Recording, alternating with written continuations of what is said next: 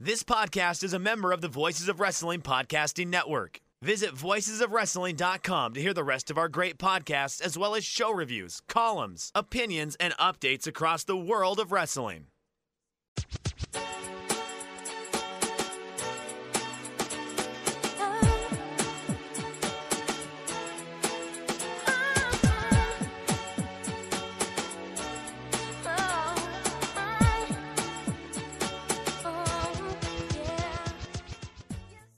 This is Everything Elite, the world's best podcast devoted exclusively to all elite wrestling and the elite extended universe. I may be, and I'm trying really hard to pretend like I didn't hate this fucking episode of Dynamite. Anyway, Nate is back. Nate's here. He's on the podcast. What's up, Nate?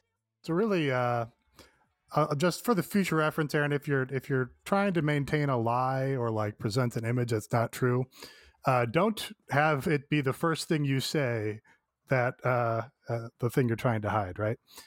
You probably want to wait. It should be like the last thing you say, really. Okay. So I should have, like, at the end of the episode, I should have said that I hated it. Like, surprise, I hated it.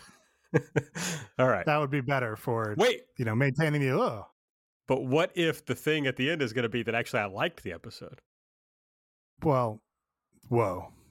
Now, you see, here's the thing. You're going a little bit TNA, where you're just putting a swerve on top of a swerve, and then the crowd gets confused and loses interest.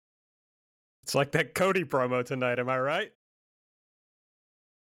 No, I think it had the crowd's interest. If nothing else, it had their interest. They were listening. But yeah, that's I'm back for sure. on the show. I had to do a lot of reading. I had to take a sabbatical so I could read. I'm one of the top readers in the world now, so that's what I was doing. What's going on with you, Aaron? Oh, nothing, man. I was hoping people would start like a rumor about dissension among the Everything Elite crew, but I don't think anybody started that rumor. Not that my feelings were very hurt, but I don't think anybody noticed. Didn't see any comments about Nate not being on the show. Not that I noticed or took that personally at all. There were a lot of people in my DMs saying that they missed you and were wondering when you were going to be back. So I just wanted you to know that. My next sabbatical will have to be longer. We have to get it to the point where people are texting you like, "Where's Nate? What's going on?" I will say I wasn't on Light this morning, and I got a DM on Discord almost immediately after it came out, checking on me. So, okay, brag. But I just had to work. That was all that was going on. Speaking of, my good friend who always covers for me when I can't do Light is here. It's Mike Spears. What's up, Mike? You see, I've been getting a lot of DMs about how my takeover of the EE Patreon has been going seamlessly. You know, that's true. I guess you had 2 solo shows on recently. Hey, I was on Light. Yeah, Nate was on Light. Like, let's be fair. Let's fair. Nate had the vlog quick hits. I mean, so my takeover I'm doing is doing really shittily. If that was what's happening, true. Just an entire bungled segment or bungled match, much like the finish in the opener tonight. So there we go. There were a couple of finishes that were weird. Yeah, this is going to be an interesting episode. I feel like I know Aaron. You got some hate in your heart you need to let out, but you're also fighting, the sleepies. So we might get like the rare, like sleepy, wacky Aaron who buries things. So I'm kind of excited about this. Well, Not that rare. Yeah, no, that is true. I've been happy lately. I don't know if you caught the show while you were gone, Nate, but I've been enjoying things recently. So wonder if that's my influence. I have to comment on your influence because I definitely have found myself caring more about like what's over and what's like exciting and what's entertaining. I'm becoming your famous tweet about nobody say the name of a move to me. Yeah. Well, I don't, the exciting and entertaining thing I think you've always valued. You're always you don't have a lot of patience for a slow match that eventually gets there. You want to be hooked right off the bat. So that's not new. But yeah, if you care about what's actually getting over for the crowds, then that would be, I think, my were you or were you not on the episode when I admitted that I have become Chugspilled? No, I saw your tweet about it. I was not on the episode, but I saw you tweet that you involuntarily smiled when the Chugs made his entrance. Yeah, it's just, I don't know. Well, I'm going to talk about that later, but yeah, it's just, you just can't deny the Chugs and the excitement that the people feel when the Chugs comes out. You just can't do it. He lights up the arena. He does. He really lights the fuse. Oh. I know. All right. We're on Twitter at Everything AEW. I'm at Aaron Like the Car. Nate's at Epitasis. Mike's at Fuji Heya. Subscribe to the podcast. You just type in Everything Elite on whatever podcast app you like to use. You hit subscribe to that feed. You got to subscribe to the feed and make sure you get all our great episodes. If you use Apple Podcasts app, give us a 5-star rating and review. And please support the show. Go to patreon.com/everythingelite. Sign up. It's fun. Okay. We will kick things off with Elite or Delete. Mike, I know, is feeling a lot of sadness as he has gone first. Yeah. The last 2 weeks. It felt so good. The prodigal son returns. Yeah. The good son who stayed home and helped his father with the podcast. Gets no extra care. The prodigal son gets all the attention and the love and the benefits. That is how it works. So, Nate, Bud, what was your favorite thing on the show tonight? Well, you did a quote tweet. I don't know, right before the main event, Aaron. I think about how you hated the show, and you should listen to the podcast if you want to hear Aaron be mad about the show. I was pretty down on the show. But, there's an old maxim in wrestling that if it has a good ending, then it was a good show. And this show had a good ending. The best thing on this show by a wide margin was, I suppose, the entire main event segment. You had, your standard, very good, elite multi-man tag match with the Halloween costumes for the little seasonal flair. And then you had the tremendous angle with Hangman Adam Page pulling his Stay Puft Marshmallow Man mask. Is it a mask if it covers your whole head? Off and revealing himself to be himself. And then, getting his revenge on the Elite and laying them all out for the big triumphant babyface win. They've done, the Elite have done basically all the elements of this before. The Ghostbusters costumes they did on a Corcoran. I don't know how many years ago, 4-5 years ago, something. And of course, the classic angle where a mascot is revealed to be the guy who's feuding with the guy in the match. Kenny Omega did, I think, on a Ring of Honor Vegas show before the big Ring of Honor match with Cody. RIP to Ring of Honor while I'm at it. So it's kind of funny to see, these guys who we still kind of regard as like the new kids on the block, the young bucks, the up and coming promotion, but these are guys who have now been around the world for, going on 2 decades or whatever. And they've got all these tricks. They've got these angles that they ran themselves. They planned these storylines out themselves, and they can just dig back into that history and go, hey, well, this worked. Hey, well, this worked. We haven't done this yet. And throw it on the show. And Hangman Page, once again, gargantuan babyface pop. In the perfect spot, right where you want him, up coming up on this title challenge. So it put a big smile on my face. And then it was like, well, I can't be mad about the rest of the show because they got me at the end. Yeah, it's something that I think it was Akuma who quote tweeted us a month back saying the perfect spot is one that the fans can see coming just a moment before, and Adam Page just slowly making his way onto screen more and more as the Stay Puft Marshall, and first checking on Rick Knox and slowly edging his way in there, just keeping in the background, and then slowly moving up to the onto the apron and getting in the ring and everything with Brandon Cutler. It was just the way it played off. Like, it hit all the moments it needed to hit in a match that, I mean, we got a whole crowd chanting "Budge" at Adam Cole at the Chugs right now, being Chugs build. So it just was like, they do these matches incredibly well. We've said this dozens of times. Like, this is kind of the specialty match here. It had like the right amount of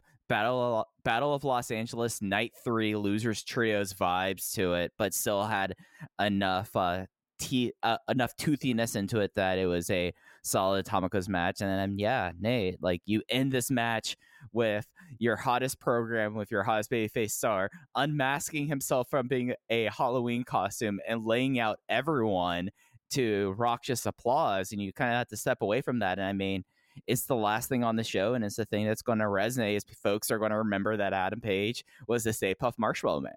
And it's one of those things that you could forget a lot or forgive a lot when you have something like that that's just going to etch the itself into your memory. They create moments.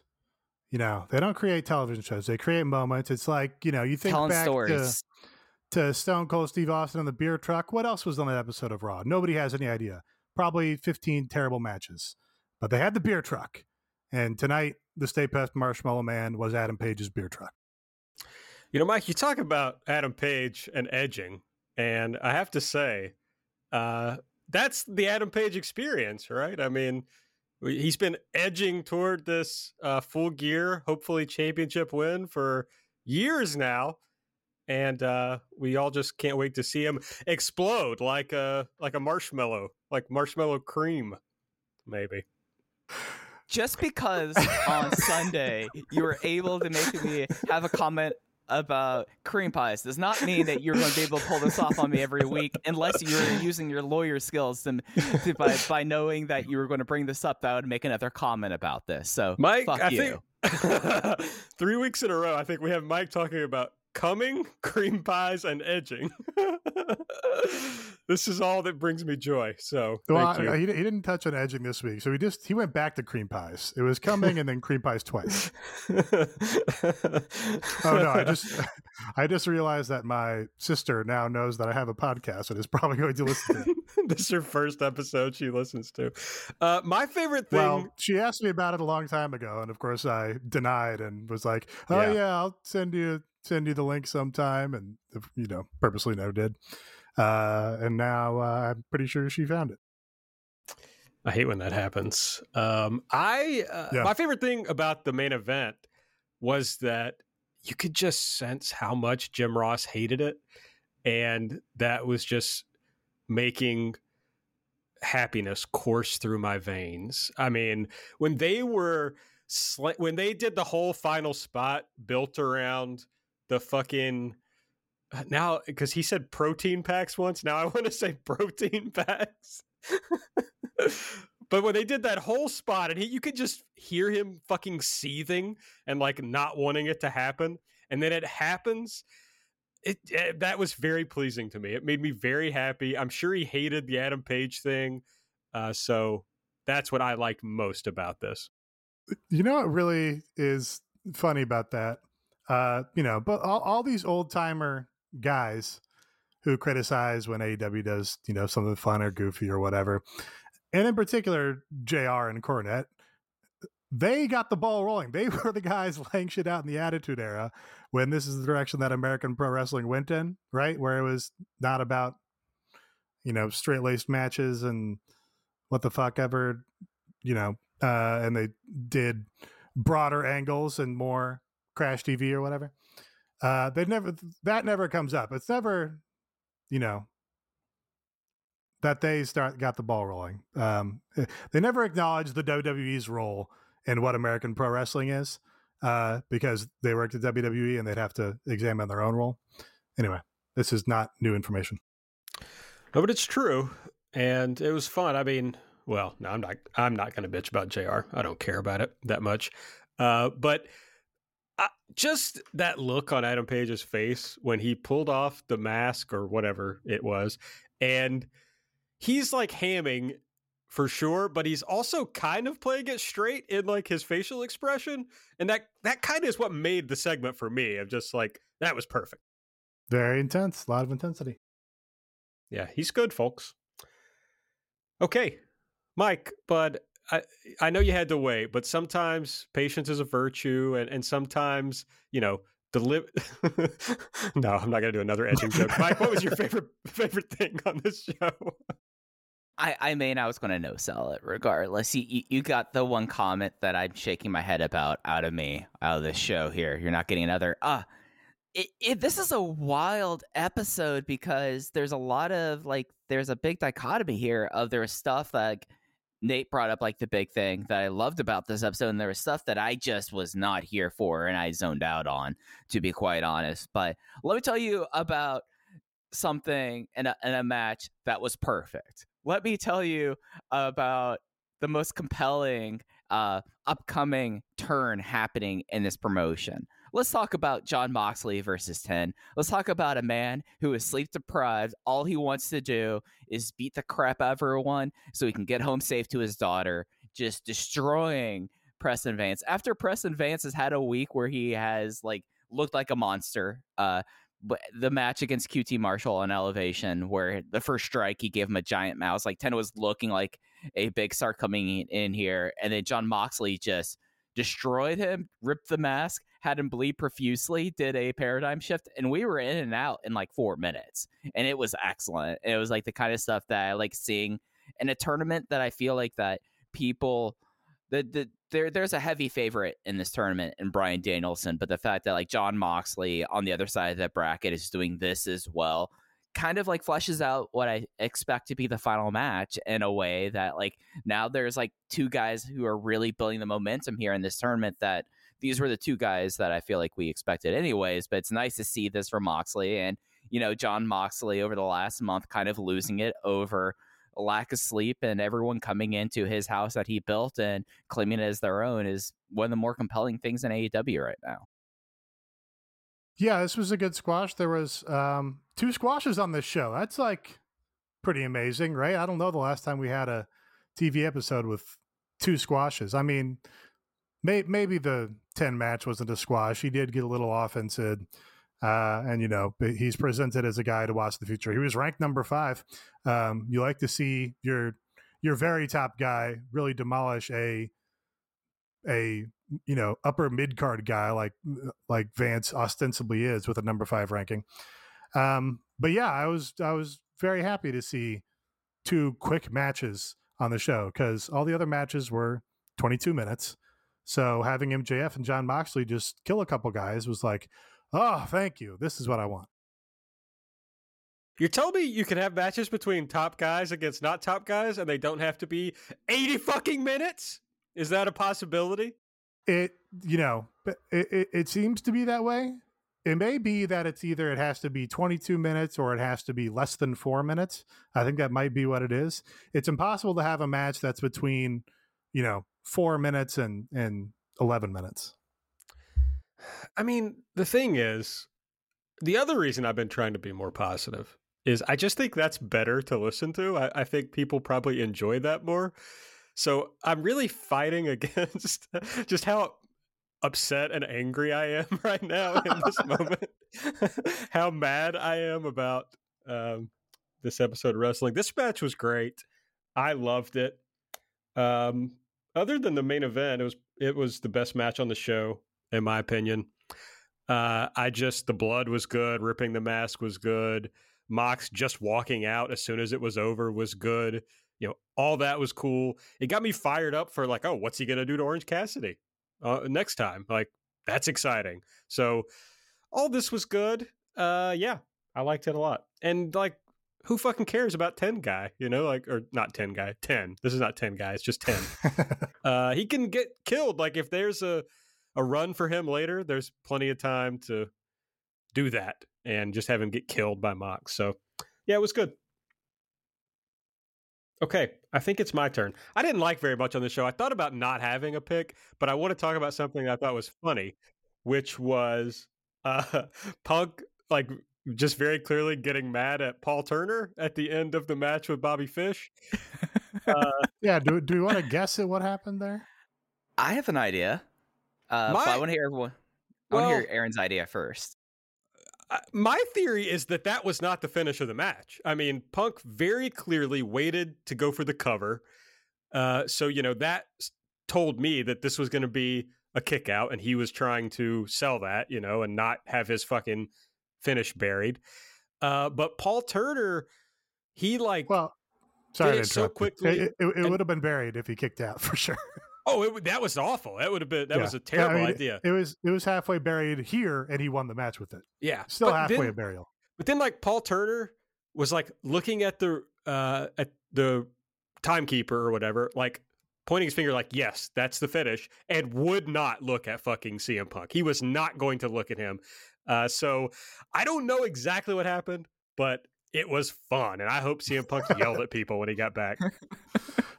Hey, I wanted angry CM Punk that third week when they went to Minneapolis or whatever, and he was cutting his "I'm the face of the company" promo and saying, "Hey, we got a great show for you guys." I was like, this doesn't work for me. I need this guy to be pissed off about something. So I'm looking forward to the big CM Punk versus Paul Turner feud. It was something that the last minute and a half of this match got weird, and it was before this GTS, because there was that one near fall where Paul Turner was completely opposition, dove over the guys to start making the count, and you could see a little bit Punk looking in that direction too. So it just got really wet and wild, and we were all counting down until we would get angry Punk, and whomever had October 27th wins the pool there, because that probably was a very interesting backstage conversation after that. Yeah, I mean, I don't know if somebody was in Paul Turner's ear saying no, we got to fucking go home. We've gone over time on this match or whatever, but I don't know, but it was funny. I would have been pissed for the rest of the show if Bobby Fish had kicked out of the GTS after they wrestled for 19 minutes. I would have been the second GTS. I would have been beside myself. Well, I mean, and can we just be serious about this for a second? What is the possible highest use of Bobby Fish? Yes, I don't like him. I think he's bad, and I think he's a bad person. So I have no interest in him. But let's take all that aside. What is possibly gained by him going 50-50 20 minutes with CM Punk? This guy can't be your champion. He can't even be the TNT champion. I mean, he's nothing. He's just a dude. Yeah, that was funny. I don't know if this was on the broadcast or just on Fight, but JR called out, "Oh, he's, been IWGP Junior Tag Team Champion." And then there was a long pause where, Shivani and Excalibur was like, "Wow, JR looked up a New Japan title reign." Then Excalibur was like, "Yeah, he hasn't won any singles titles anywhere yet."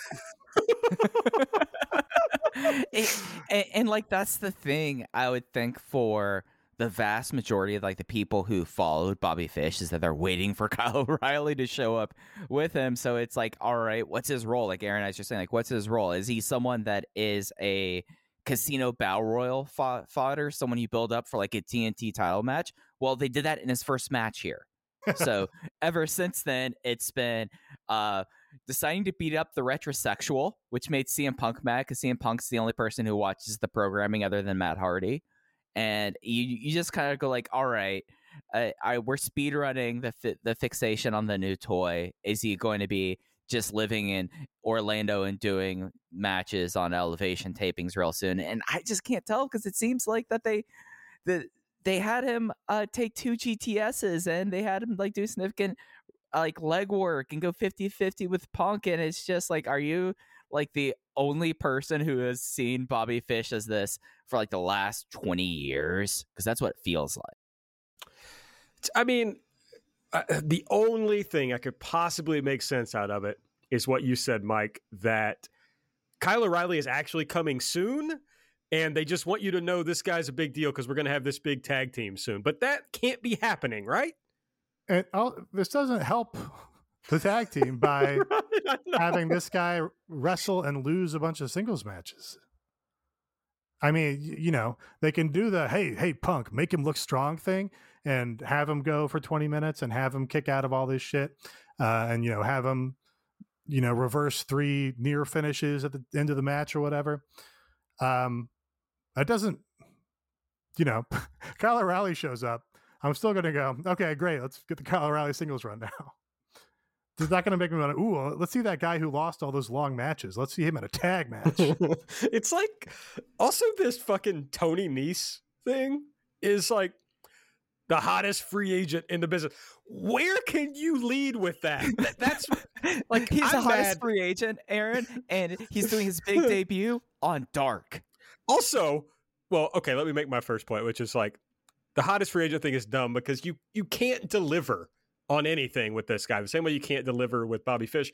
But also to continue doing that on the same day that the entire Ring of Honor roster became free agents. Like, drop the ankle, Tony. Fucking Yeah. I didn't even Bandito's around. Yeah, You can't say Bandito, that. Roosh, Right. Dragon Tony Lee, PK. the Yeah. Briscoes, these guys are all free agents literally now. free agents. Right. So it's over, bro. Just like let Tony Nese go back to fucking, I don't know. Look, and actually, I buried the lead here. Aaron, I actually know what to do with Tony Nese. What they have to do. Hold on, because I want to make one joke, and then Okay. I will let you make an actual point. Oh no, it's a joke too, but your joke's probably funnier. Go right ahead. These are so going to be so funny now that we've built up these 2 jokes. I'm so ready. Everybody get your notebooks out. Here come Aaron and Mike's Jokes of the Week. You can't claim that Tony Nese is the hottest free agent in the business on the same day that Buku Dao gets released. You can't do it. That was my Okay, joke. you did reference the guy I find funny. That worked. It's a shame that they. I guess now mine's not a joke because Aaron's actually was legitimately funny. Now it's mine's a point. So Aaron, so I apologize. Just pretend you mean it, Mike. That's how you turn this around. Okay. They should just speed run Tony Nese, get him with his former New York Wrestling Connection guys. And it's a shame that they aren't adding any new members in the Dark Order. Just fucking pop a mask on the guy and have him go hang out with John Silver. That's how you get him over. That's a good. Just That speed run actually that. is a good point. Yeah. That would genuinely be the better use of him than Hottest free hey, agent. here's Tony Nese, who has never once excited anyone by being on a card or announced for a promotion in the history of his career. An entirely competent wrestler, great look, has some pretty cool offense, but has never stirred anyone's soul in the entire time he's been alive on the planet. Nate, we might be dealing with Sapolsky shadow booking, really, because they are basically running back like the creation of the Premier Athlete brand right now. All we need is Mr. A to show up and like miss a top rope splash, and Tony needs to grab a microphone and just talk like Buckley from King of the Hill. Like we're speed running this. Caleb Conley might be coming in soon. With a C or with a K? I think he would have to go back to the C for this. Sadly, he's no longer be the influencer. I figured out why they're building up Bobby Fish so much. Tony Khan is going to deliver on having his racist ass killed by The Situation. The Situation versus the Round Eye Samurai. It's fucking going down, folks. Nobody's into that? I don't know. I understand. This is the guy from Jersey Shore. Buku Dao is the Situation. Oh, you have to enunciate the Asian part of it. You have to lean on that more. Situation. You just said the situation, which is, yeah. I mean, that'd be fine too, I guess. If they could bring in Snooki to beat Bobby Fish, that would probably be huge. Didn't JWoww's boyfriend or husband wrestle in AEW already? Yeah. What's his name? Yeah, he showed up. He might have been on a Dynamite. I think he was on a Dynamite once. I think he was just like showed up and did a dark taping. Okay. And like they had cameras around him for that, and because JWoww's and with Culture City, I think like that's why it happened. Oh wow! What would the reaction have been in 2017 NXT if they did a big takeover and the person they showed sitting at ringside was Tony Nese? just no reaction, none.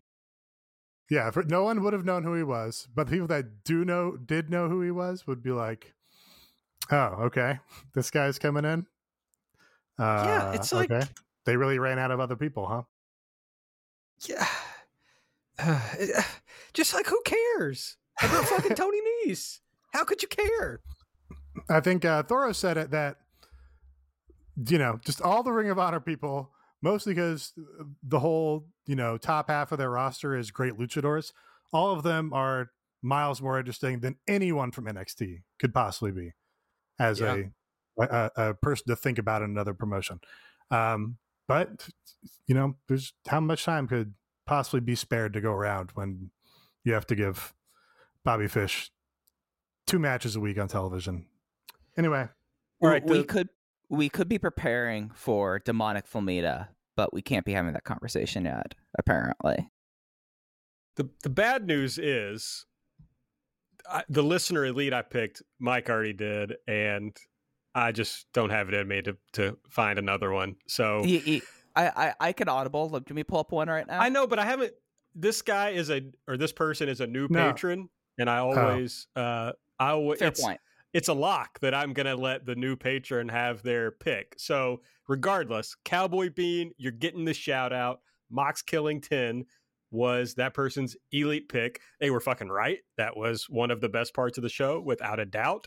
So a lock that if you go to join the Discord and the Patreon, I will pick your elite. But do you know what a lock is in sports betting?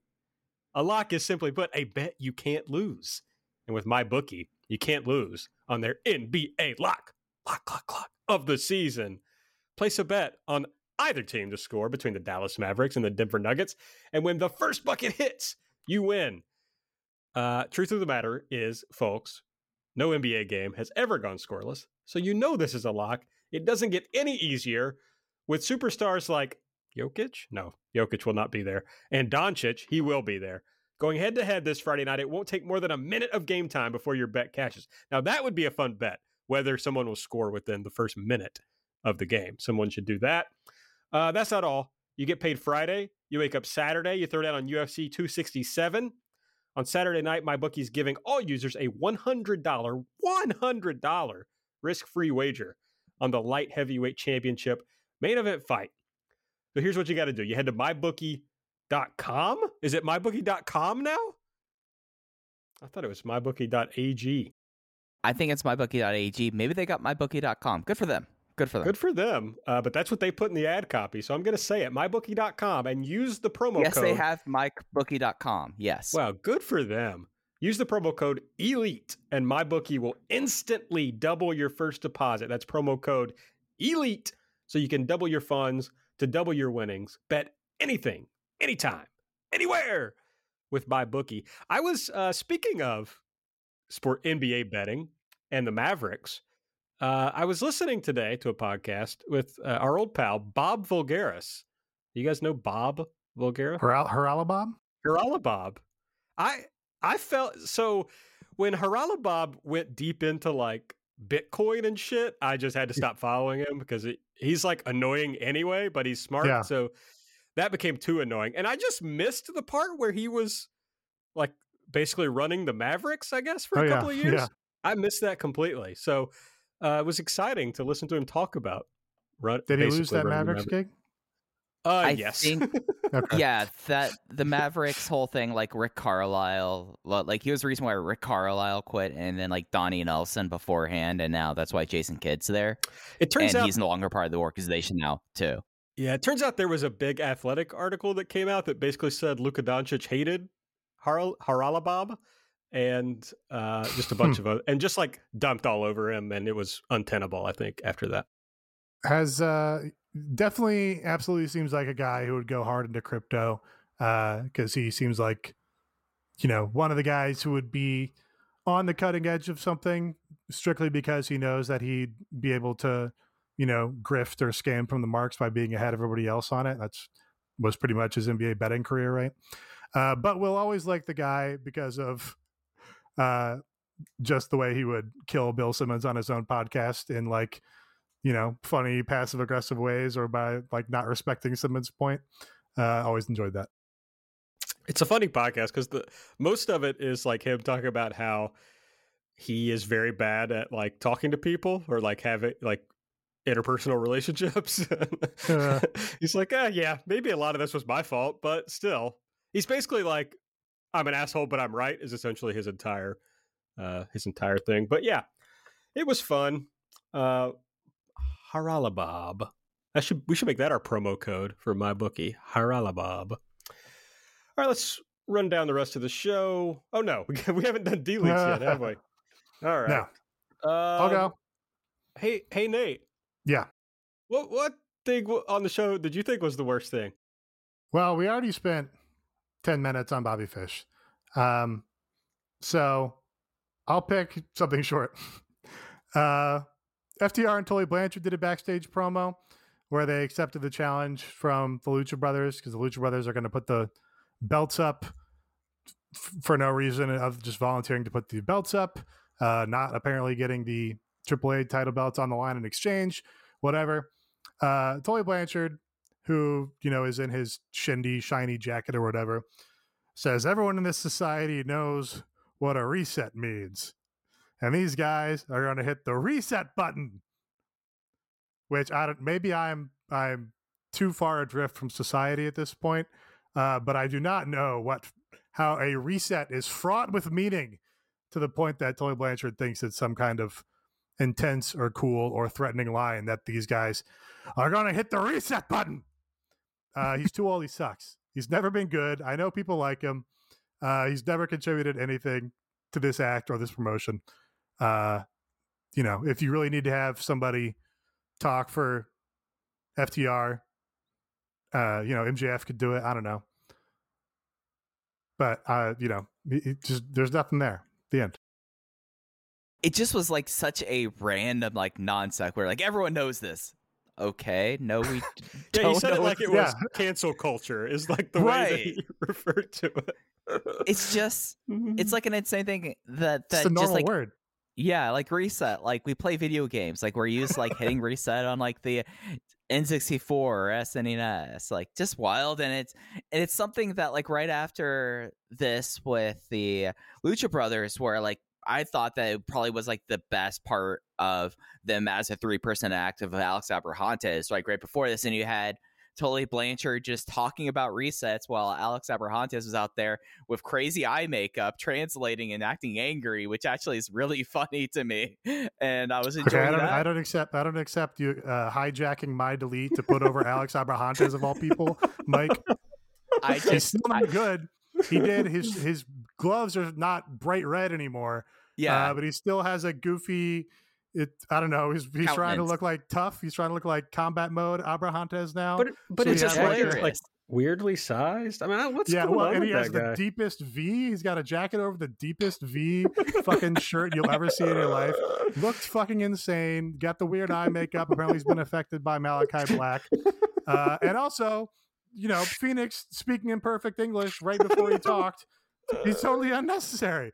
Phoenix can translate for his brother. So delete him too while I'm at it. You see, that was bait, Nate, and you took it because I wanted to get you on both sides of this fired up. Thank you. I also want to talk about the SNES reset button. Yeah, let's go. Just it was kind of novel because it wasn't even a button. It was like a little slide that you'd push up. Yeah.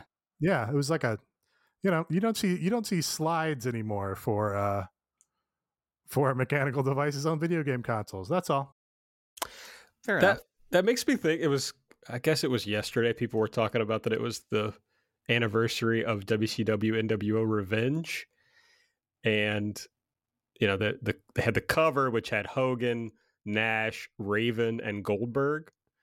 And this is what we were talking about earlier. This is what's making me think of that. It was like when I was that age, like Nash and Goldberg were two of my very favorite wrestlers. Like I just thought they were the coolest motherfuckers that lived at the time. And then I definitely went through a period where I was like, oh man, why did I think those guys were cool? They couldn't do any moves whatsoever. and it was just a good reminder when I saw that. I was like, no, Kevin Nash and Bill Goldberg fucking rocked. They were great at pro wrestling. That's all. Yeah, I mean, if you're Kevin Nash cool, then everything else is secondary. FTR Hair said tag team championship in this promo. Did FTR Hair remind you a little bit of Patrick Cosmos here? Oh God, I'm not commenting on that. I think that's complimentary. This seems fraught. I don't know. I got a little when he turned his head. I was like, reminds me of Patrick Cosmos. I'm staying out of this one. Mike, what do you want to delete, bud? This TNT title match was a real Wrestle Circus ass match, wasn't it? Just like going on for a long time, like having like a crazy brawl that I was like, all right, we're going to get like a blood feud out of this, because the day before on an AEW canon, Ethan Page busted open Sammy Guevara's nose, and Sammy's not going to take it. Sammy came out with bright red tights, popping off the screen, a lot like how Vince McMahon wanted everyone wearing red during the big HD transfer on WWE Raw. And then the match just went to like a halt, and it got weird and didn't have a very good like closing stretch. And then we had Jericho come out doing rhymes, singing Aerosmith, the crowd being crazy behind it. And it just was something that, like, this was a match that they added an unnecessary stake here that no one ever bought into. Like we've done the whole Inner Circle Sammy Guevara thing now. We know this act's not going to break up. Just pointless match, like stipulation to have, like basically just like tipping your hand incredibly so that like you can't even like believe that there was going to be like a shock upset. Ethan Page wins, and this was going to be one of the shortest TNT title wins, because then Sammy Guevara has to leave the Inner Circle, and that just makes no sense. So just was like one of those things that like after like they've been able to get the crowd back into this, and they've toned down like the unnecessary parts of the ATT act, like things are really awesome with this storyline, I feel like, on a week in, week out basis. And then this match kind of was just like a big step back to me. And then like the finish looked bad too. Like it just was something that like this match made no sense from a stipulation point to begin with, did really nothing to add to anything. And really it was saved by Jericho coming out, having his pyro and Judas play throughout as if he was the Gangsters and it was Natural Born Killers. Like that was like the high point of this segment for me. Yeah, I liked the match fine enough, mostly because, Sammy went out there and did his big spots. He pulled out a great-looking shooting star press to the outside that, couldn't have had better impact and be caught better by those guys. So, the match met my expectations. The problem is, I gave Ethan Page amnesty, and he's been pretty entertaining in the two feuds that he's been in, but I'm not going to get fired up for him challenging for the TNT title, especially when, as you said, they totally tipped their hand with this stupid tacked on stipulation. I mean, nobody would have bought that Ethan Page was winning in the first place, but the idea that Sammy Guevara was going to leave the Inner Circle if he lost, I don't think they even mentioned it until probably 8 minutes into the match. It seems like even the announce team had forgotten about it until they were halfway into the match, and Tony Khan with their headsets going, "Don't forget." And it's something they've done a couple times previously. Remember when Dustin Rhodes put his career on the line in the TNT title tournament in the first round? Yeah, in that first round match for no reason. With like 2 days notice on Twitter, he's like, "Hey, if I lose this, I'm retiring." Like, nobody's fucking buying it, man. You're cheapening the stipulation if you ever actually want to build it for a real stipulation in the future. It's also like the Inner Circle only just quote unquote reunited. They basically were like defunct and not doing anything together for a few months, and only for this angle have they reunited in any meaningful way. And now it's like, oh no, Sammy's gonna have to leave the group that he's not even really that involved in. He wants to hang out with Fuego more often. Who fucking cares? So yeah, that just told you the result of the match. So if you are somebody who's really into, I want to see great matches, then, well, I don't know if this was great. It had a great spot in it, but yeah, absolutely nothing that's gonna fire me up or pique my interest on this show. And it's not like it's the fucking Four Horsemen or something. It's like, who, what like great fucking connection do we have to Sammy Guevara and the Inner Circle? I mean, literally, who cares if he leaves the Inner Circle? Who? Pam? Yeah, I mean, does Pam care?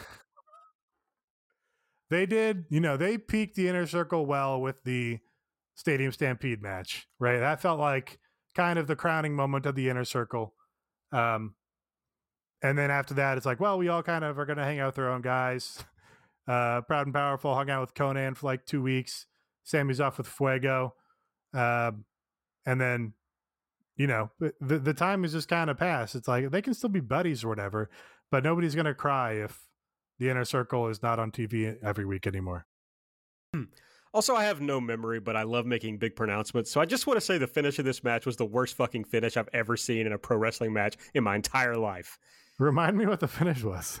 Okay, they're up top, and Ego's going to do the Ego's Edge. Oh, yeah. Sammy reverses it and does a Rana. Or a Frankenstein. I guess not really a Frankensteiner because he's not sitting up there, but whatever the fuck. I don't want Email Jay yelling at me about how Frankensteiners work. But anyway, he does the big Rana off the top. Then they immediately have him get right back up and they have to do a flash pin finish instead. It's like, you just took this huge fucking spot. And then he gets immediately up after the pinfall for the post-match ankle. Insane! Yeah. You know, I when the Ego's Edge happened, he didn't have him tight on his neck with his legs, right? His legs were like out here on his shoulders. Like, yeah, I guess technically that's what you do for Rana, but it was not super crisp or tight or anything. But yeah, I think that's just, you know, TK's mode is like, oh, well, we protect Ethan Page if we do a flash pin. So Ethan Page is, you know, we're pushing 1,500 guys concurrently. So we have to protect him, and we have to protect Bobby Fish. We have to protect everybody by having them all wrestle for 18 minutes. All right, I'm going to do the most unpopular thing on this episode. I'm deleting the Cody promo. I know everybody has suddenly decided that this version of Cody is good, but they're wrong. This sucks. This is the same bullshit he's done the whole thing, which is like, oh, let me talk about like wrestling terms and shit in my promo to be cool. I don't want to fucking hear about you're deciding whether you're going to turn heel. That's dumb. This whole thing is dumb. The crowd hates him. He's not going to do anything interesting to play off of that or play into it or play against it. So when people say like, oh yeah, he's doing the Cena thing. Yeah, that sucked too. That was awful. He just kept saying the same shit and acting like it was good, but it was bad. But now, for some reason, and I don't understand this, and this is what really angers me, so people will keep doing it, is that why are people acting like this is good? Why? Why are you doing this to me? Because this is bad. It's bad. It's not interesting. The black clothes isn't interesting because he's not doing anything cool related to it. He was like, in between this, he's just kept saying these lines to try to get the crowd to cheer him, but they didn't care. And instead they cheered when he said like, my brother's better than me. And they're like, yeah. And I'm never going to be as good as my dad. Yeah. I hated this. It was awful. I thought it was funny, so I guess I liked it. I guess that's kind of where I land with a lot of Cody promos, where you just kind of marvel at him doing something nobody else does in wrestling, and it's like taking these gargantuan swings at things in his promo where it's like, what are we talking about? We're talking about fucking race relations in America, and we're talking about you know, what it means to be good or bad. I don't know. There was one point in this promo where he does this thing and says, come on guys, I grew up in front of you or whatever. I do think I think he's a good actor in that he does sound like genuine and human saying these things, even when they're like really fundamentally phony. And I think, you know, he's a pro wrestler, so he is fundamentally phony also. But he does sound human when he says that. But he's just like, come on, guys, you know, I grew up in front of you. I debuted when I was 20. And like, the truth of what he's saying there is, please like me. And that was very funny to me. He's saying, please like me. You know, I'm human, and this is the hand I was dealt in life. And I'm just out here doing my best, even though I can't be my brother and I can't be my dad. But, you know, I was here at the beginning of this promotion. I was, you know, left WWE. I set in motion this promotion happening. The core message of this promo is please like me. And that's almost ballsy in a way to say that. The only interesting thing he did in this promo was that part where he was like, everybody knows who writes the checks, but you can't forget who built the bank. Like, that is compelling. And if he would do that as this character, that would be interesting to me. But that's not what he's doing. Cody is Obama. He's trying to be Obama. And the crowd, the old crowd, is me in 2008, excited for Obama. And the crowd now is me in 2012, realizing he actually sucks. I mean, it's just bad. Yeah. The other thing you said, that there's not going to be like a payoff to this, or like he's going to do something interesting in his story, or it's going to come to a head in some meaningful way, that all of these giant ideas and big swings and subtext and all the stuff he puts in his promos. I think that's the real problem, which is that we've been through the Cody story so many times now, where he goes from one thing to the next thing to the next thing to the next thing, and just kind of forgets about the last feud. He forgets about MJF, forgets about the factory turning on him. Just doesn't matter to him anymore. That's what we're going to get with this too. Is it's going to be, okay, this feud's done. Cody's on the next thing. He's going to be gone for a couple of weeks. He's going to cut 2 insane promos, and then do a bloodbath.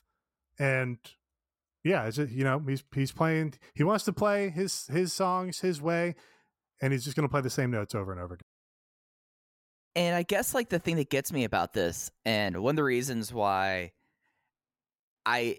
it's not that, Aaron, I think you're wrong saying this is bad. This was like one of those things that it's completely scattered. It's not really focused. It's not responding to the crowd. It's just bizarre. And I find that fascinating, because I think Cody is probably the most self-aware wrestler. Like, I mean, like, he's not saying those comments about my brother's better than me. I'll never have the cultural impact of my dad. I'm not going back on my word. He's someone that, in saying that, he's trying to endear himself and trying to be like, all right, guys, like I get it. I'm not like this. I don't think I am like this, like, hero or anything like this, but I am the guy who built the bank. And I find that kind of fascinating, but it's something where like they can't just like do another like straight up, okay, Cody gets the crap beat out of him by Andrade for 3 weeks. They have one match. Andrade wins that match. Cody has to go, and they do another like build up for him to get his win back, because that's like they've now done that 5 times. It feels like, in a way, like it. Brother, because I've got some bad news. Oh no! I mean, like that's what happened, and like this is the wild thing of now we have Pac involved in this, and Pac is someone legitimately over playing a bad person. Like straight up just like doing this, and like Pac got crazy over doing double birds on national TV, just being a king, and I'm watching this like, hell yeah, Pac. I'm like, oh, and then I take the step back, Aaron, and the thought crossed my mind. It's like, all right, I see what's happened. You had me for a second, Cody. You had me for a second there, and it's just like I would love like a storyline of Cody where he just gets his ass kicked and then we move on.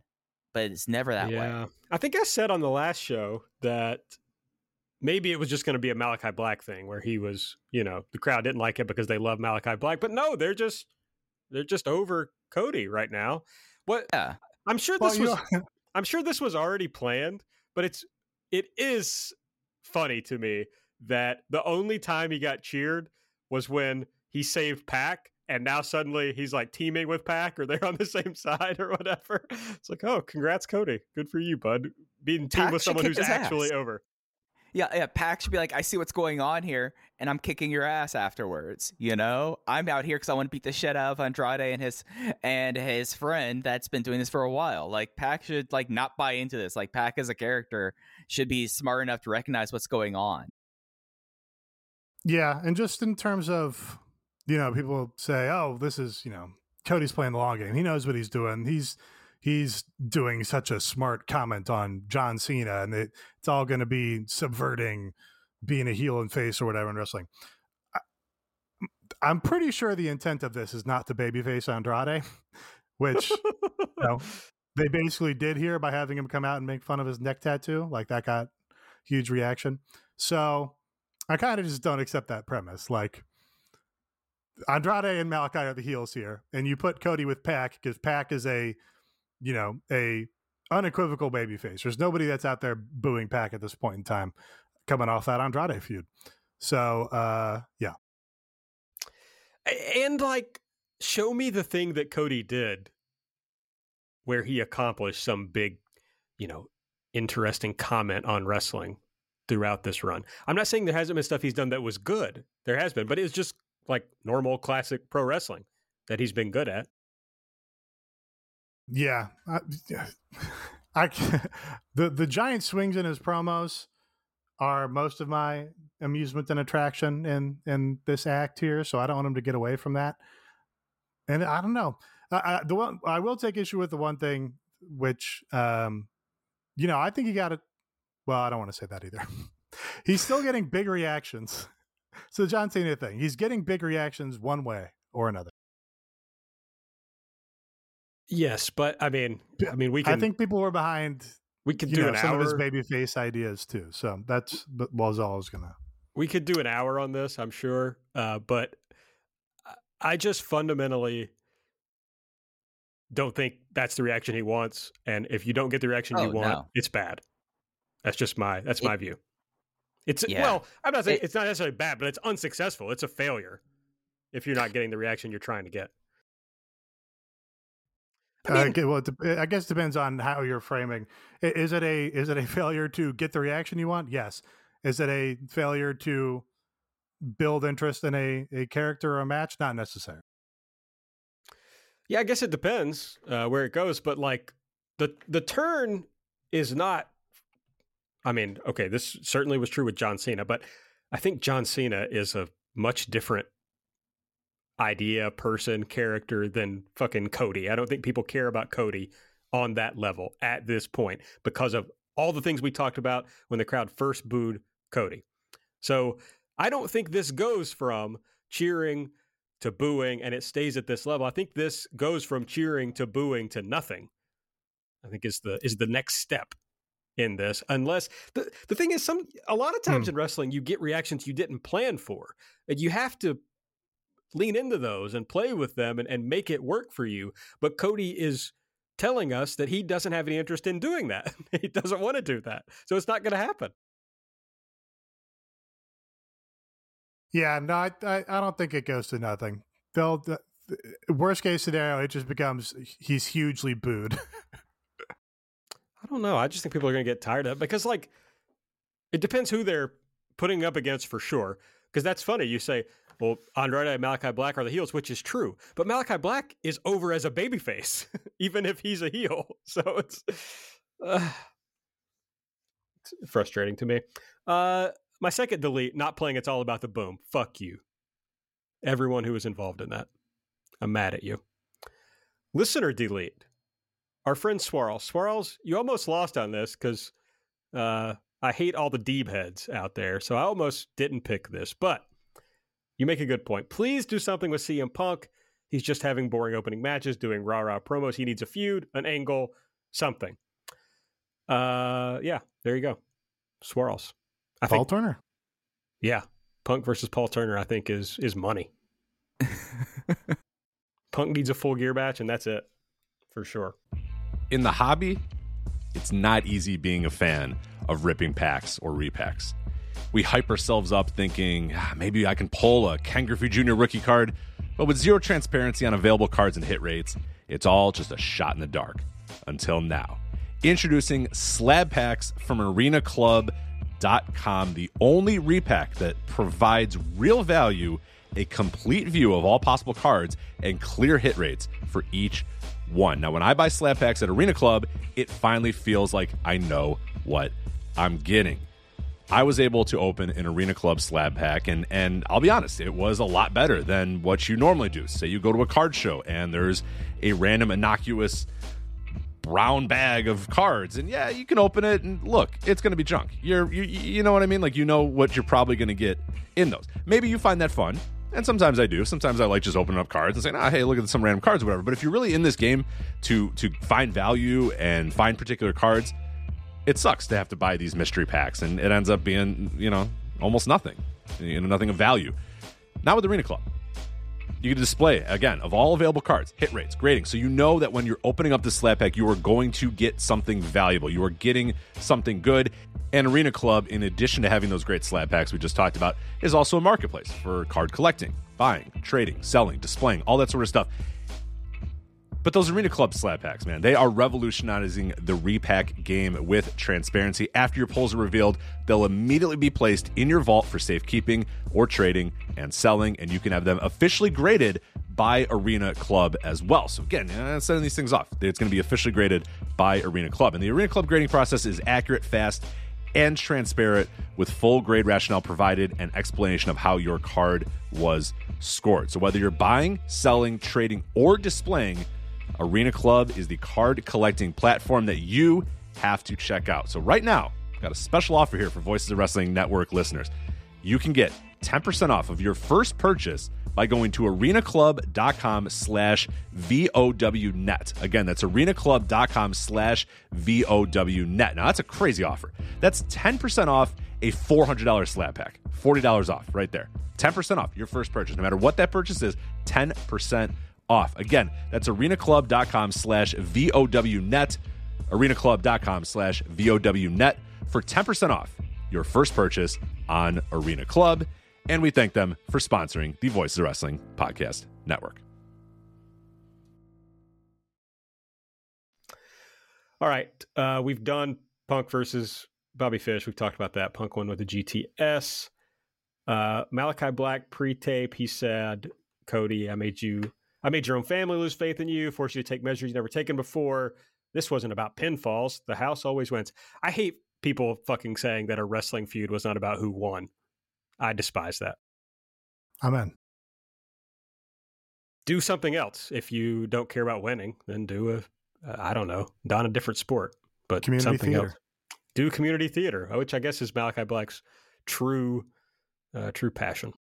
Or just say, yeah, I lost, but look at what happened here. We'll see how things are for you down the road. Like, Sure. You can acknowledge this without saying this was not about pinfalls. I lost the battle, but I'm going to win the war. Right. Yeah. That's fine. Anyway, I just didn't like that. MJF versus Bryce Donovan. He won with the Heat Seeker. He had Crew. He had a post-match promo about Boston being bad. He said, now that Darby's out of his hair, he can go after the world title, and reminded everyone that he beat Adam Page for the Dynamite Diamond Ring. So reminding us a little bit and setting something for the future, which I thought was fun. Sting's music plays, but that was a joke. Then the lights go out. We see Darby at a JPEG Mafia show, and he drop kicks a guy in an MJF mask. And then the screen says, now it's time to break you physically. Lights up. We got Sting in the ring with a bat. Everybody runs. Darby's in the crowd. He attacks. He gets spears and Wardlow. He's got a skateboard deck with thumbtacks on it. They start playing his music. He says, cut my music. Max, full gear. And then they turn the music back on. Good angle. Liked it. Cute video. Good Invisible Man outfit by Darby. Yeah. They should have done the Darby mask. That's the only way I could improve upon this segment. Do the Sting mask, you mean, on Darby? No, it's Darby wearing a Darby mask, and he takes it off, but it's still his face paint underneath it. I see. Yeah, the same idea, but he did after he took off the face wrap and was just in the trench coat. It did look a little goofy. Britt Baker is backstage with Tony. Apparently, she walked out on a match with Abaddon on the Jericho Cruise. So now Abaddon is getting a no DQ match Friday, and if Abaddon wins, she gets a title shot. They're calling this a trick or treat match, Nate. Why didn't they do a Chucky's Choice match? They seem to have the exact same rules.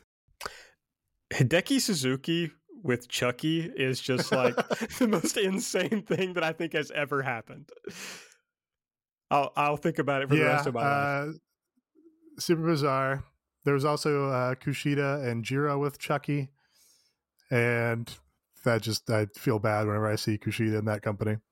Yeah, think about him with the health insurance thing or whatever. It's sad. Oh my god. Yeah. The TNT title match, which we discussed. That means there's going to be the 5 versus 5 at Full Gear. It's going to be a street fight. Next week, we're going to learn which as Jericho says, America's top team members will be in the match. Tony, man, Tony, here's the thing. He can be the backstage interviewer. Why do they make him do commentary on every match plus all these backstage segments? I don't know. They have fucking 30 people under contract they could do that could do backstage interviews. Like, I don't know. I guess they're not taping Dark and stuff always on the live shows. So maybe, I don't know. Should know Tony Nese was shown during that American Top Team segment with the Inner Circle, right? No, that's not right. He was on the. No, he was. The Ethan Page and Sammy Guevara matches where they were showing Tony Nese. They showed him on this too because he was like mumbling something when they showed him, and I thought the bit was going to be that he was singing Judas, but right, no, he was saying something. Yeah. So is the Premier Athlete brand setting up for a merger with ATT? Is that where he comes in? Is he's a top athlete, so he should be with Dan Lambert? Just seems like that's he was shown there for a specific reason. Does he have did he get a black belt when he was 16? Yeah, but I was trying to say something funny about that. Like, I don't know. That's fine. You don't have to be funny, Aaron. You can just be. I'm not really particularly funny, so I try to be sometimes. But JR put over twice. Once was during the ad break that Ethan Page got his black belts, both of his black belts when he was 16, which to me is like makes the black belt less impressive. Like there has to be a sliding scale where like it's easier to become a black belt at 16 when you're at the dojo or whatever than it is when you're 27 and you're training with full adults or whatever. Yeah, we're calling you out, Ethan Page, is what Nate's saying. No, I'm calling JR out for the inadvertent burial because the three of us are true skills. Black belts. I mean, I did Taekwondo for 1 year, and the amount of belts you get within the 1 year, like Nate's got a point here. Nate has a good commentary on the black belt factories that are throughout North American martial arts facilities. We got to stop belt inflation. That's for sure. I mean, right. Belt inflation is like a legitimate argument that has gone on in martial arts before. What was that? I watched that Jesse Eisenberg movie on the flight to Japan. What was that? Where he goes into a karate dojo? I do not remember that. I mean, that sounds like a hot pitch, though. I mean, what's the second act? What's the third act? Come on. It's him, getting into martial arts as a way to improve his self-esteem when he's in his mid-20s or whatever. And it's clearly much more intense than the training that's going on for the kids at the same dojo. That's all I'm saying. I've dated two martial arts black belts. Wow. Little AB lore. What does that say about you? I don't know. What do you think it says about me, Nate? The art of self-defense, Nate? You like a girl who can kick your ass? No, that can't be true because you didn't understand that women being mean to you was a thing. Yeah, that took me by surprise. However many years ago that was. I was like, so that's interesting. That can't be. I mean, okay. I have to go back and check your lore archives for that. Do you all think my wife? No, she would not be mean to you. No. I mean, I don't want to put our bedroom life on the show too much, but no, that's not something that happens. No, she's a sweetie pie. She's very sweet. But yeah, two black belts in whatever. Yeah. All right. Tony is backstage with Danielson and Eddie. Eddie says, "You say I don't work hard, but I have depression. Checkmate." Brian says, "Yeah, that's the Eddie I want to see." I think that's a fair. This was fine. This was a little bit Eddie. This was a little bit of Eddie trotting out the greatest hits. Yeah, I thought so too, but everybody was going nuts for it. I was very surprised. And yeah, just not as heartfelt or as intense as he's done in the past. Part of which the issue was they were standing side by side, so Eddie can't make eye contact with the camera, and you can't read his face which is something he excels at. Instead, he's looking at Danielson, and you don't really see what's going on, so you can't feel it. But yeah, it was fine. I'm just glad that they are talking about self-care and self-care being so important. That was good. But no, you're absolutely right. Like this was like something like Danielson's like, oh, I got you talking about like your legitimate things. That means that's what I wanted. So it's like, okay, you wanted Eddie to be mad and having episodes. That's cool, Bryan Danielson. Even the Danielson promo just felt like going through the motions. I mean, it was just like, oh, I'm supposed to be like very worked up about this. So it's just like, I feel like his in-ring promos, he's not the best promo in the world, but his in-ring promos, I feel like have been pretty fun. And this just felt like this could have been on WWE, this promo of his, not Eddie's, of course, but his. That computes to me. He seems like a guy who, if he's doing a promo, should be in front of the crowd and be able to feel the building. If he's going to do like an interview or just talk, then you could do a backstage pre-tape. But yeah, I think that's probably right. He was doing the "you are a parody of wrestling" voice. Like he hit that promo one time, and he's just kind of done that a lot since. Lucha Bros backstage with Tony. They challenge FTR for Full Gear. The TBS tournament match. Hikaru Shida versus Serena Deeb. Shida won with a roll up. A lot of flash pin finishes on this show. After the match, Deeb attacked her, and Shida has no friends. Nobody came to help her. We got some Crystal hijinks. Yeah, this was, well, I don't know. Yeah, I thought this was pretty good. Had the main event not been, had a big, fantastic moment at the end of it, this probably would have been my elite. Mostly because I really enjoyed Hikaru Shida in this match. Like, she came out ready to be like, hey, I'm fucking getting back into it. Like, I'm tired of being on Dark. I'm tired of not being on television. I'm tired of fucking moving to the United States so I can not be on television and wrestle on a YouTube show.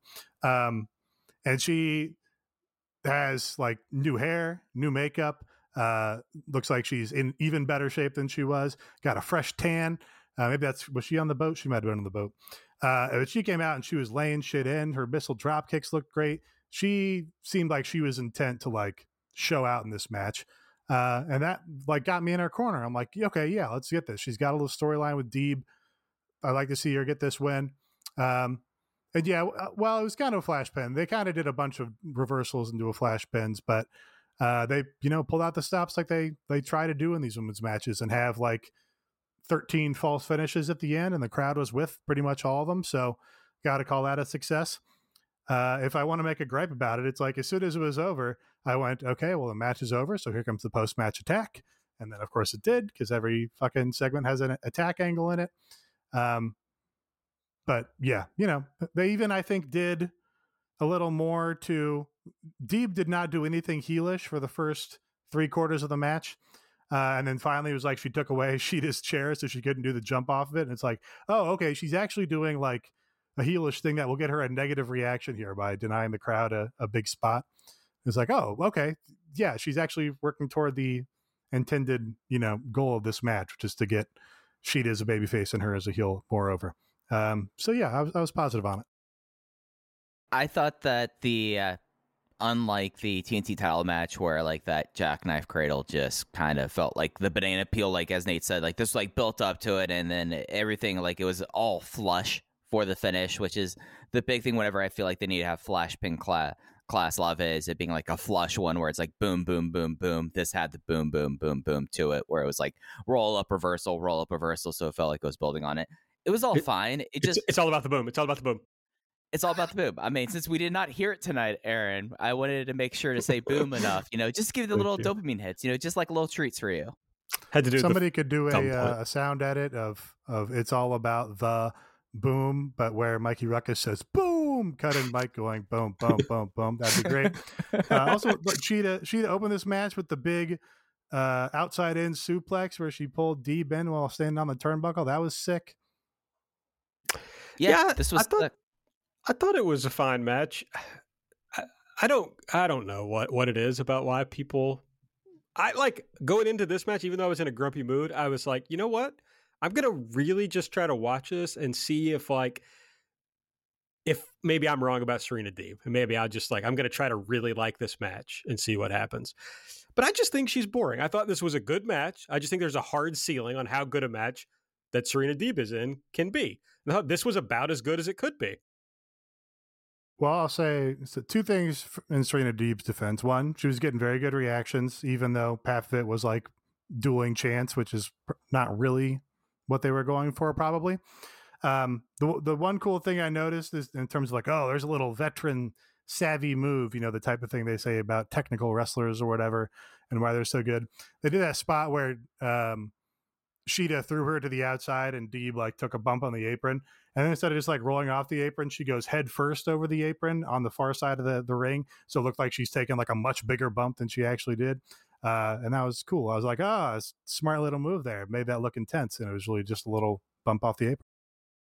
I do wonder about Shida. You say that about like, she's probably tired of being not on television. And I think, she fucking worked Sendai Girls for years. I mean, she was working in front of 20 people every week anyway. So that came up in the Discord when Emi Sakura moved to the United States. Yeah. And has not been on TV one time since. And I don't expect to see her on TV maybe ever again. And it's like, well, fuck, I wouldn't want to move from Tokyo to the America's wasteland of fucking Central Florida so I can be on a YouTube show. That sounds terrible. But not knowing her thoughts about it. I mean, I've seen her tweets about it, but those might just be in character. On the other hand, it's like, well, she was working Gato Move and Choco Pro, which was in front of literally 12 people or 0 people. So literally every dark show that she's done has been, 10 times that or 100 times that or whatever. So maybe that's just like an unequivocal upgrade for her, that it's like, hey, I'm, wrestling in fucking the United Center now. And that's just way cooler for her. I don't know. But Riho moved to the United States and has not been on fucking television one time. She, Emi also, maybe Shida too. Well, definitely Shida. They're probably just making more money also than they did in Japan. Oh, yeah. So, I mean, there's something to be said for that also. Yeah, they're not making the big stardom autographs and photo books money. Right. So, yeah. I mean, Riho, though, I think she's been in Japan more than she's been in America since she signed to AEW. At least since dropping the women's title. Like, she's never been in the States longer than like a month since dropping the women's title. Well, it's wild. They said she moved here. Like, I know. Right? Double or Nothing time when they did Double or Nothing Bayley's Place. Or like, she's moving to the U.S. It's going to be her base of operations. Then she had a negative vaccine reaction, was the report. I think she's wrestled the one TJPW show since then, as far as I know. So it's not like she's over there doing a bunch of dates. She did a Wrestle Princess, and then she was fucking it dark in the fucking Impact Zone. So I don't. Oh, that was the thing that actually irritated me about this match. Now that I think about it, you get one women's match a week, and every fucking one of them, they're not that long. This one was reasonably long, but they always get a commercial right in the middle of them. You don't get to see half of the goddamn match. It's like, it is bad for me as a person to continue caring about this women's division. It's bad. I have to just stop. I have to just not care about it anymore. I don't wish this because a lot of people are work there or whatever. I wish they'd get rid of it because that would be less stressful for me personally if it just didn't exist. That's all. All right. Totally know what you mean. Leo and Dante are backstage with Tony. We find out that the Yoga Monster has been injured. I mean, doesn't speak very highly of yoga, does it? If this guy could still get injured, even though he does yoga all the time. So, no tag. Now it's just Dante versus Matt Sydal again. I thought Leo cut a good promo building this up there, like shifting to it. And I'm not going to complain about another Matt Sydal versus Dante Martin match. I mean, that's a win. I forget who said this in our Discord, but it's like, maybe it was Patrick. It was like, imagine having Bobby Fish wrestle every week and having Leo Rush cutting promos about investments. I mean, obviously, Leo Rush should both be cutting promos about investments and wrestling. Sure, But yeah, sure. I get the point for sure. Maybe at the same time. But then they did you didn't see this. Oh, if you get one of those Yes. fucking Britney Spears mics on Leo and he talks about investments while wrestling. Talking about leverage buyouts while going for the men in the moves. hour. Yes, exactly. You're doing great, Mike. You didn't see this, Thank Nate, you. but they also then did a commercial like very soon after this where they promoted the tag match between the Seidel brothers and Dante and For Leo. Rampage. Yeah, so that was good. That's funny. Mox versus 10 was next. Mox won with the paradigm shift. FTR want the tag team titles, so they accept. Cody promo. The match at the end. So I mean that was all the matches, I think. Oh yeah, I already said I was mad about It's All About the Boom. So that was all the matches. That was the show. If you like our show, and how could you not have enjoyed this episode? I mean, we were just teeming with excitement. Head on over to patreon.com/everythingelite and sign up. It is we're coming up on a big month, of course, because Full Gear is next month. So we'll have lots of Full Gear related content over there. We also every week have shows previewing Dynamite, breaking down Dark, looking at BTE, reviewing Rampage. We do it all over on the Patreon. And we also have bonus shows from time to time when we feel like it. So there'll be more of those, I assure you. We also have a Discord. That's good. Yeah, patreon.com/everythingelite. All right. We need, I don't know. I'm trying to scheme some way that we can just make the show more positive. Okay. You know, mostly a means to attract more listeners. Yeah. I just can't. Is there an AEW Flobo out there we can get on board? Yes. I mean, we could get like All Elite Tiffany maybe to join the show. I think she's got her own show, maybe. Oh, is ours bigger? I think that was the podcast that put us over and said nice things like in her iTunes review for us. So, Oh, really? Well, thank you to them. I appreciate that. I guess I've just said that I don't know their podcast, but so I feel bad about that a little bit. But it's no, okay. Everybody's got a podcast. It's hard to keep them all straight. That's true. Are the WrestleJoy people available? Yeah, we can find out. We can ask them. I mean, let's be honest. We need to just get Armin on this show. Oh, that is what we need to do. We need to dedicate a section of the show to slaying the E-drones, because that will always be AEW positive and will always put us in a great mood. Wait, you're actually right, Nate. I do think we should start a new segment called Slaying the E-drones. Okay, starting next week, we will be debuting Slaying the E-drones, a weekly segment. Okay, sounds good. Wait, We're gonna have to. Maybe not next week. What's that going to sound like? We're gonna start it soon. Slaying the E-drones. Can we get some shock jock drops where it's like sounds of people screaming and gunfire or something? Sure. And when I say sure, Slaying I the mean, E-drones. I don't know, Mike, can you do that? Yeah, I can do that. Yeah, I can take care of that. We also need like the all right, we are here with Slaying the E-drones. Sorry, that was more strip called DJ, the last shock jock. It was a little bit. It's like, all right. I shouldn't Already do this. coming up on the main stage, Slaying the E-drones.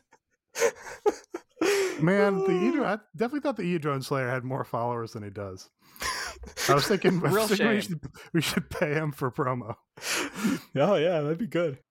I do. His tweet from yesterday. On account of our capital letters, a mini success in Twitter, we've decided to expand ourselves to Instagram. So everybody got there. Follow the E-drone Slayer's Instagram account. I mean, we'll have to. I'm not saying next week because we'll have to actually figure out what this segment might be like, of course. So, give us some time. But I do think we should have a Slaying the E-drone segment. I think that's a great idea. It's in the lab. We're working on it. All right. Here's what's coming up on Rampage on Friday. I put this schedule at the bottom of our notes just for myself, and I have somehow fucked it all up, and it doesn't make any goddamn sense. So I have to figure out unusual. What's wrong with it. Yeah, I know. Shit, I put together. thinking of your Rampage schedule. That was like 2 nonsensical columns to anyone but yourself. I was like, I don't. Okay, what am I that's supposed to do not with true. this, dude? Everybody but you understood, and by that I mean you and me looked at it, and everybody but you understood it. Yeah, there was no possible way for an outsider to look at that and make heads or tails of it. Nate, you Just inscrutable podcasting. I know. Exactly. We've had 2 Saturday Dynamites, so I think you and me are still on board for Rampage this weekend. Well, we needed to give people a break from the 2 of us, probably instead of doing two consecutive shows. Probably. So that's coming up, and here are the matches we're going to talk about, Nate. We're going to talk about Eddie Danielson, I almost said. Eddie Kingston versus Bryan Danielson. Leo Rush. No, it's not Leo Rush versus Matt Sydal. What the fuck is Dante. wrong with me? Dante Martin Dante versus Martin. Matt Sydal. And then we're going to talk 3. about number 3. Then we're going to talk about the trick or treat match, Britt versus Abaddon, AKA Chucky's Choice. AKA the winner. No, I don't know. Fuck it. Are they going to do Abaddon special effects in that? I hope so. I It's hope not so, literally yeah. Halloween. It's the 29th, and they're taping it today. Britt should come out dressed as Abaddon. I think that'd be funny. I mean, Nate, I need a point of clarification for you Hit about me. something. Okay. So you're the person who has made it clear to everyone that every 3-way dance triple threat match is a Crackle Barrel Clash. Is now every hardcore match that happens in the month of October Chucky's Choice? it should be every no DQ match within 1 week of Halloween should be a trick or treat match. There's a larger problem, which is that every city that AEW goes to seems to have distinct rules for street fights for some reason. Well, it's up to We'd the like to commissions. get some clarification on that. It's up Maybe to the that's just- commissions, I Oh, mean, okay, yeah, you- you can do it in Baltimore. You can't do blood in a Baltimore street fight. you can't go into the crowd in New York, I mean, you can't use glass in Pennsylvania. Yeah. Okay, there's justification for that, I suppose. Wow, I'm glad we talked that out because that really cleared things up. I hope the trick or treat match makes it into the AEW video game. Absolutely. Dynamite next week, which Mike and I will preview. There's gonna be on- a spot where on like Light. Abaddon puts out a bowl of grapes and is like, "Hey, Britt, put your hand in this. They're eyes." And then Britt is like, "Ah." Abaddon's just turned the show into a haunted house. They should just do a Worms match. Whoa, there should definitely doesn't- be worms. Guys, doesn't Bray's non-compete end on the 29th? Oh shit!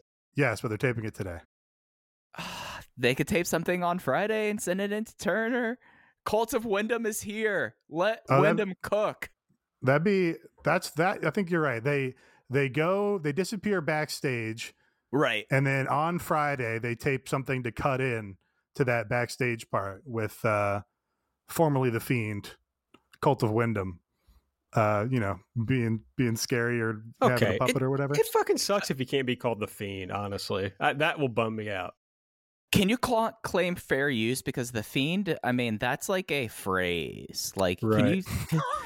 let me check the patent and You trademark can always office. claim fair use. You will never succeed if it goes to court. There's your Yeah. answer. Well, all what if I'm he calls saying- himself the Wrestling Fiend? Oh, jeez. AEW Fiend. AEW Fiend? That would be good. Oh, we don't want him to be the Fiend. No, I do Here's want the him to be problem. the Fiend. I do want it to be a thing. That's I where you're mean, fucked up, Nate. I mean, we were talking about being positive ending out the show. I'm incredibly excited about the idea of what Cult of Wyndham can do in AEW. I say let the Cult of Wyndham cook because at the very least, it's not going to be boring. I just want him to be called the Fiend. I don't know that I really care what he does.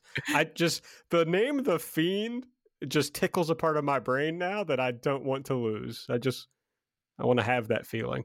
Between this and being Chugs pilled, Aaron, you know, I mean, It's fucked up. It- It's like when I was really into movies, you get to a point where like you need like a fucking weird movie. That's like the only thing that It's also Matters, like yeah. you watch too much pornography, and the more you watch, the weirder shit you need, you know? That was the subtext. Yeah. Yeah, but I just decided to make it text as we do. Yeah, no, I saw that. I saw you do that. Here in AEW. So, what was the original? Oh, yeah. So wrestling also, we watch so much wrestling that at some point I just need something insane to entertain myself. I think The Fiend actually is boring. Is my main dispute with this? Is like Okay. I want to be honest. It's like you guys ever actually watched the show? I want to be honest. I've never actually seen The Fiend. I'm just excited. I'm just excited about the possibilities. I did watch the Firefly Funhouse match. Is that what it was called? Oh, that was probably the best thing he actually did as The Fiend. I watched that and the graveyard match or whatever it was called. The one where Braun Strowman almost died or something? IRL? The Undertaker, AJ Styles match. Oh, yeah. And that actually rocked, to be honest. I loved that match. Thought it was decent. They had the funniest fucking line reads. I mean, that was the best part of the match. And also, like, Anderson and Gallows were funny in the match. So that was good. Hopefully they figure something out that those Good Brothers can come back to AEW because probably the Impact partnership is over. Dynamite next week, Cody versus Andrade. They're in Independence, Missouri, by the way. Anna Jay versus Jamie Hayter, and Jon Moxley versus Orange Cassidy.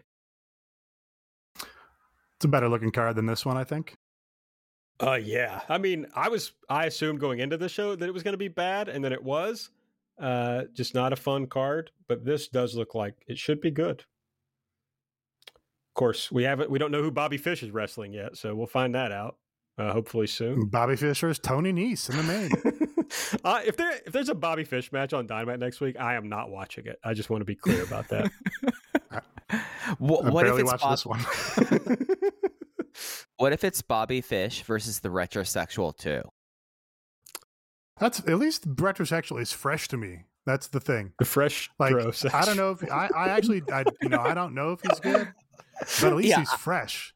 No idea if he's good. Couldn't tell you. All I wanted. Okay, so I will say shouts to CM Punk because he covered up for or as Nate would say, which I haven't said this in a while, he lampshaded the whole Sting thing because he was like, oh, he hadn't made it to the arena yet. That was his story that he told on the road to. So that was good. But he's like, oh, I don't know anything about this Anthony Green guy. But I wanted him to say that he'd always considered himself a bit of a retrosexual. And that is why he was called to help Anthony Green. But Punk not reading my Twitter feed, apparently, which try it out, man. It's a good account. If CM Punk follows you, throw AB some retweets. Absolutely, please. Do I know anybody? No, I'm trying to think of somebody in our EE DMs the other day. Oh, that CM Punk follows. All right, I was trying to think of like the biggest accounts that follow me, and then it made me laugh to think that that CM Punk would follow any of those people.